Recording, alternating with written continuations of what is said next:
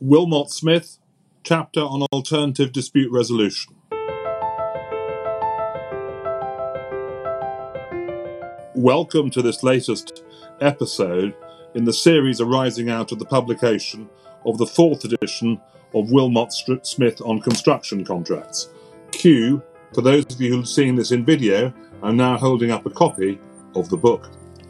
Delighted to be joined this morning by Edwin Glasgow, Queen's Counsel, and Marion Smith, Queen's Counsel, to discuss what has changed in this chapter since the third edition, and also to discuss prospects for the fourth edition. Delighted also to have Vivek Kapoor with us, another member of 39 Essex Chambers, to join us in our discussions about what has changed in ADR between the third and the fourth editions. Marion, could you just perhaps give us a bit of a flavour of the way in which you and Edwin approached the task of updating this chapter over what's been quite a long gap where a lot has happened in the ADR world? It was very interesting, Paul, because one had forgotten how new it was.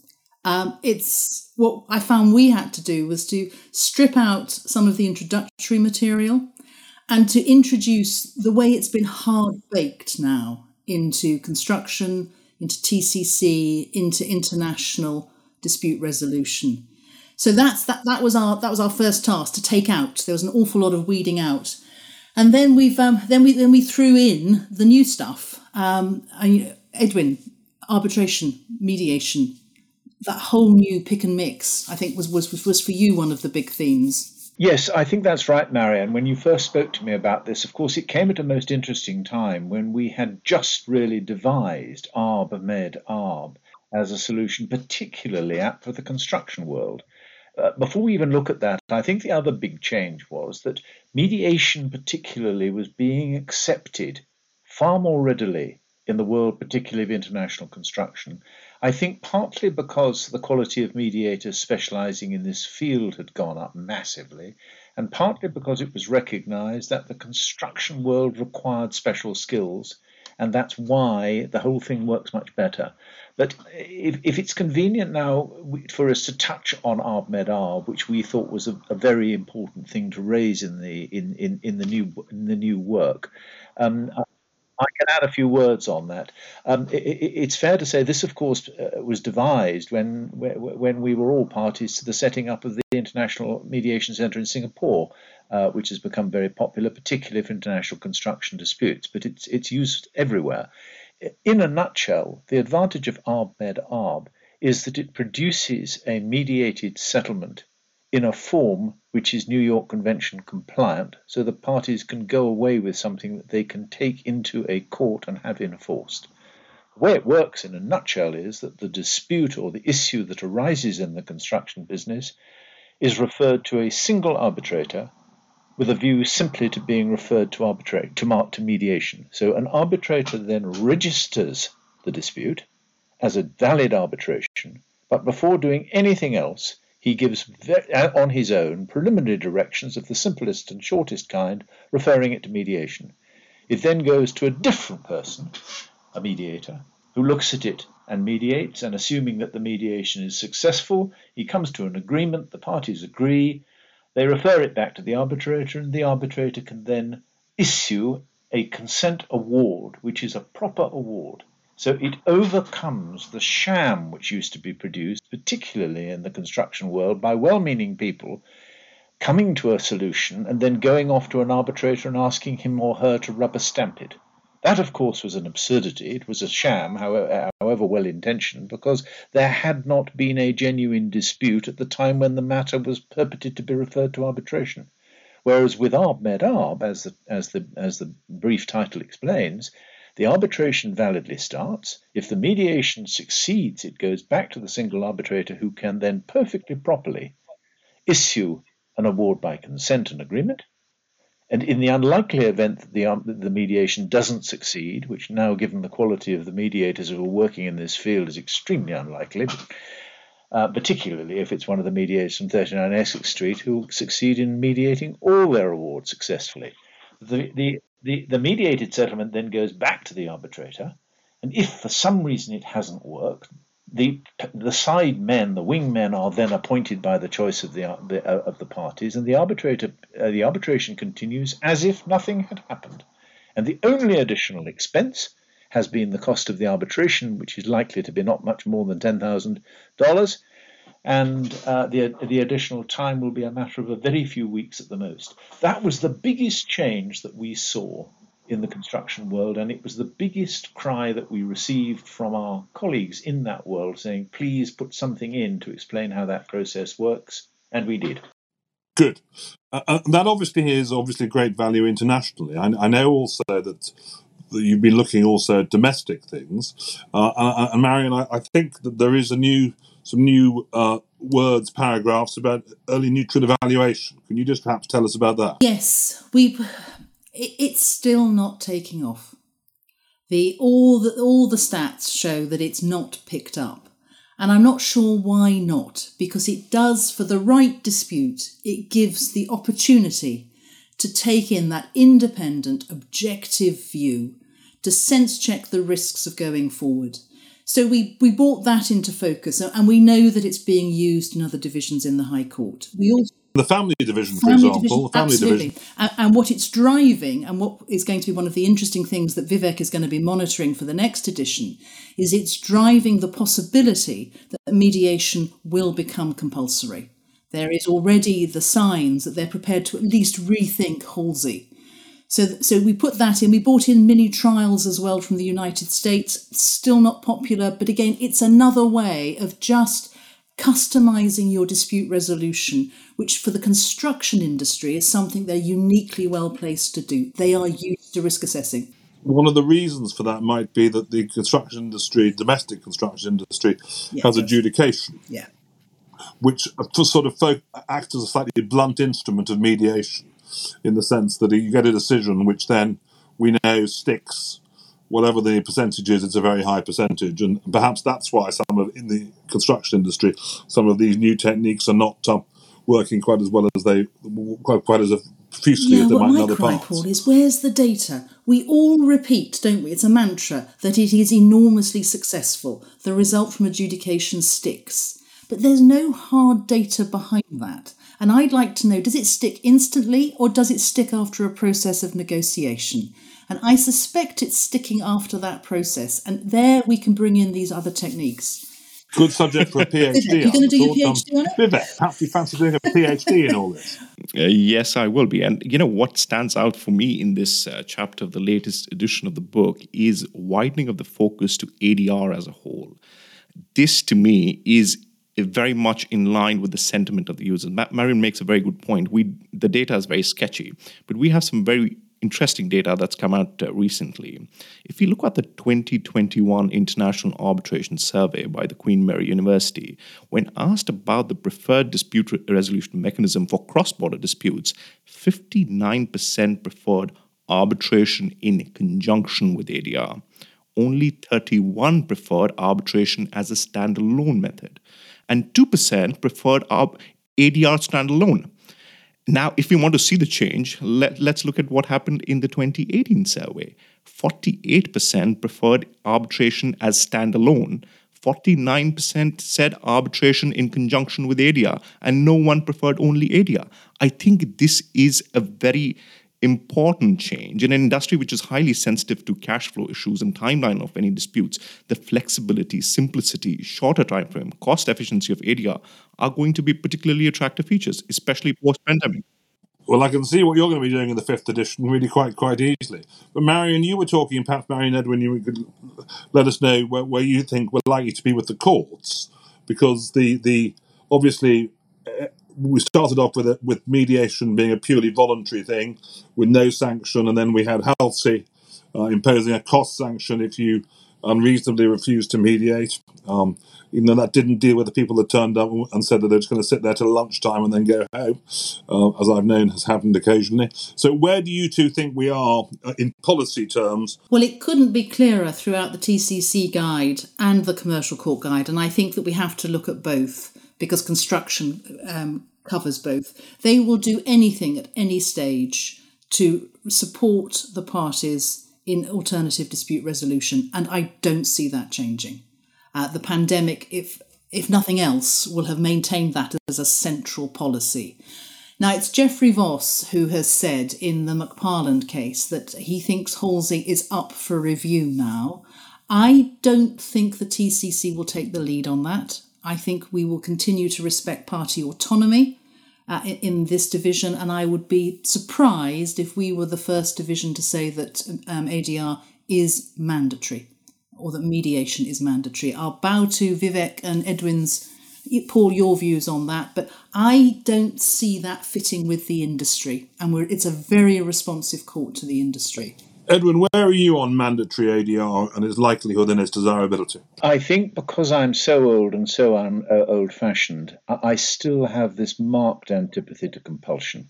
I come from that world where we built mediation on a comity open basis. I find the idea of being a mediator, and I've done hundreds of them now, parties who are compelled to appear in the mediation, I find that difficult. I wonder, Vivek is at the sharp end than any of us because he's dealing on a daily basis with the clients and their reaction. I wonder, Vivek, what's your experience in terms of your client reaction to being told that they might mediate? There certainly was a time when people were rather like my grandchildren with tomatoes. They didn't need to taste them in order to know that they wouldn't like them. And there was huge ignorance. And people in the construction industry was, I've heard about this mediation business. We don't like that very much. Let's get on with the real world. Do you feel, Vivek, that there's a growing acceptance now for genuine mediation in among your clients in these, both domestic and international? I know you do both, but you could even break them down. What's your personal experience of the reaction to your clients when you suggest mediation? Thanks, Edwin. I think simply put, there is a great acceptability for mediation. I think for a very long time, mediation was seen as something that would work very well in a family scenario, not in a commercial dispute. But I think that has significantly changed. Partly it's because of the cost sensitivity parties have, and also because of the time a lot of the formal dispute resolution mechanisms have taken. And I think there is a greater sense amongst users that ADR can be tailor-made, mediation can be dynamic, it can have the advantage of confidentiality, and it can also be binding. The other matter that we didn't talk about, but which Marianne and I discussed in the chapter, and I'd be grateful for you to enlarge on in the light of your experience in the new edition, we feel that one of the huge unsung benefits of mediation that isn't appreciated and is very difficult to write about, but is experienced by particularly the big international outfits, is the mending of relationships. No other form of ADR, no other form of litigation or arbitration can repair relationships. On the whole, it drives people apart. It's important, I think, to remember that, above all, the commercial relationship in a construction contract starts with a relationship of a number of parties who wanted to do business together because they respect the way in which their various skills work together. Nothing other than mediation can continue to repair those. And we do find increasingly that if a mediation is well handled, the parties do genuinely walk away from it able to continue to do business or even new business. That is never, in my experience, the result of either arbitration, let alone litigation, when it's gone far too far down the road of anger and reprisal and formalistic battles. Isn't that partly, Edwin, because of the personality of the leading mediators? If you were to put if we would agree on the half dozen leading international mediators and put them in a room together, it'd be quite a congenial group, and they'd be rather good, I think. Paul, yes, I like to take the credit for that, of course, and we feel very strongly about that. I think we also need to give the credit to the clients, because there's been a changing attitude among the people I think that's now right. risen to the top of the construction industry. There were some pretty boorish, technical, difficult people in the old days who took extraordinary technical points. And they were just the mediators. And they were, absolutely. Now, it isn't only the mediators, but one is finding that the people who refer the disputes are people who are grown up and open-minded enough to genuinely recognize that they still want to do business and they actually want to resolve their dispute. That is present in the industry because of the quality of people who've risen to the top. It's present also among the solicitors who instruct. It's partly, let me say, a result, dare I say this in Marian's presence, of the growing number of women, both in the industry and among arbitrators and lawyers. My experience is that many of them are far more open to an alternative, friendly way out and far less macho showing off than a lot of our male colleagues. Well, actually, Edwin, I think that's a result of diversity, because I think the more you bring in a wider pool of people to make the decision, the better the decision is. And I think we have seen from the last edition to this edition, and hopefully moving forward, greater diversity in those who sit round the table. And long may that continue. As Vivek will point out, it's the fact that we have cross cultures now. I mean, the idea that, for example, Asian disputes were being decided by American and English lawyers sitting in Paris was also, some of us found, quite embarrassing. And even more so with the resurgence of AFSA, the Arbitration Foundation for Southern Africa. Now that is back on the scene and we're being able to play a role in re-establishing that, that too is showing the world how some of the really top class, not only black, but female black arbitrators and mediators there are now available. They simply weren't there when we wrote the earlier edition. We're living in a better world. We are living in a better world, and that brings me to the segue to my final question about the 5th edition. One of the things that we've seen happen during the pandemic, of course, is the use of online dispute resolution, whether it is purely online or video or Zoom, and I know that some quite sophisticated mediation has grown up. I've heard mixed reports of it. I've heard some people say that it works brilliantly, and other people say that unless you're in the room with them, you can't see the whites of their eyes. So what do we think is going to, if we're predicting what the next edition is going to say about the use of online and virtual mediation, what's it likely to say? I'm going to go around the three of you, if I may, and I'm going to start with Vivek. Two things. I think a change in the mindset, the way we approach ADR will be one of the legacies of the pandemic. And the second is going to be the mainstreaming of the use of technology, which is going to greatly impact how parties use ADR. I think for the bigger, more complicated disputes, parties will still prefer to be in a room, but for a lot of the smaller, medium-sized cases, remote ADR will work well. But it'll be interesting to see. Marian? I think online is going to be very much part of the toolkit. It will be considered for the whole range.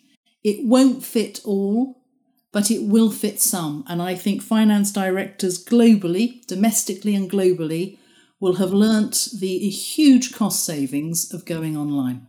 Edwin? Looking across the whole board, I think the world of arbitration is completely going to change. I believe the days when 3 arbitrators from 3 different jurisdictions fly halfway around the world in opposite directions in order to meet in a 5-star hotel in a country where none of them lives, in order to spend half a day deciding a directions hearing, are gone.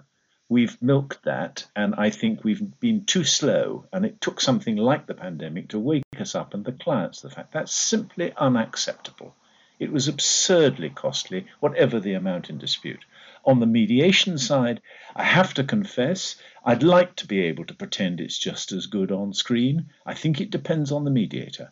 That's why you need a mediator of the right style and type for each dispute. None of us is good at everything, apart from the 39 Essex mediators, who of course are all good at everything. But ordinary human beings find it difficult. I have to say that the type of mediations that I do like to get fairly close. I do like to be able to feel and smell and live with the people in the dispute, particularly where there are cultural differences and I'm trying to get under people's skin. I genuinely find that more difficult in online. But it has this advantage in both mediation and arbitrators. Counsel appearing and lawyers and people appearing in mediation and arbitration now have to be far more economical and far more focused in the way in which they approach what they say to mediators. The grandstanding of jury speeches, the pompous self-elegance of people making long arbitration openings are mercifully gone. People realise, because they see themselves on screen as I can now doing it, and you see how silly you look. I think that is a real advantage, but the live hearings are certainly going to continue.